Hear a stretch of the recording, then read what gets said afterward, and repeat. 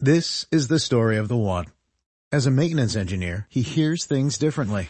To the untrained ear, everything on his shop floor might sound fine, but he can hear gears grinding or a belt slipping.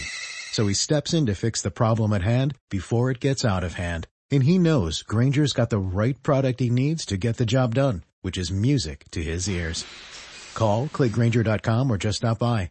Grainger, for the ones who get it done. The Welsh Novelist with 1,000 books. Welsh novelist, Owen Jones, was born in Bury, South Wales in 1954. He wrote over 175 books, many of which were set in his native country. His works include the series, the Psychic Meghan series, Behind the Smile, Tiger Lily of Bangkok, ANNWN Heaven, and Dead Center. Who is this Welsh novelist? Jones attended infant, junior, and comprehensive schools in his hometown. Then he left for Portsmouth, where he studied Russian language and Soviet history. It was the sixth language that he learned to fluency before he was 24. After Portsmouth, he moved to the Netherlands for 9 years and learned Dutch. In 2004, he moved to Thailand and started writing his first book, which he published in 2012.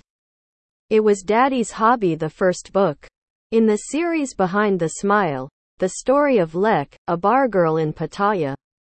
It was followed by Volume 2, An Exciting Future, in the same year. That was 225,000 words worth. Where did he come from? Jones' parents were avid readers and spiritualists. He read many of the hundreds of books in the house and loved writing essays and stories at school. He always received good marks for his literary efforts. However, he gave up English language as soon as possible in favor of foreign languages. When he did start writing seriously, he was in his 50s and had to teach himself how to write grammatically and publish his books. When did he start writing? Our Welsh novelist started writing in school and never really stopped. In school and university, he wrote essays, stories, and a dissertation. However, after full-time education, he worked as a translator abroad and wrote many letters home and to friends. There was no internet or email then. What were his influences? His father was a spiritualist healer, and so was his maternal grandmother, who actually founded a spiritualist church in his town. In fact, it is still going today. Jones has always taken spiritualism very seriously. He calls it a Western form of Buddhism, and tries to live his life according to its beliefs.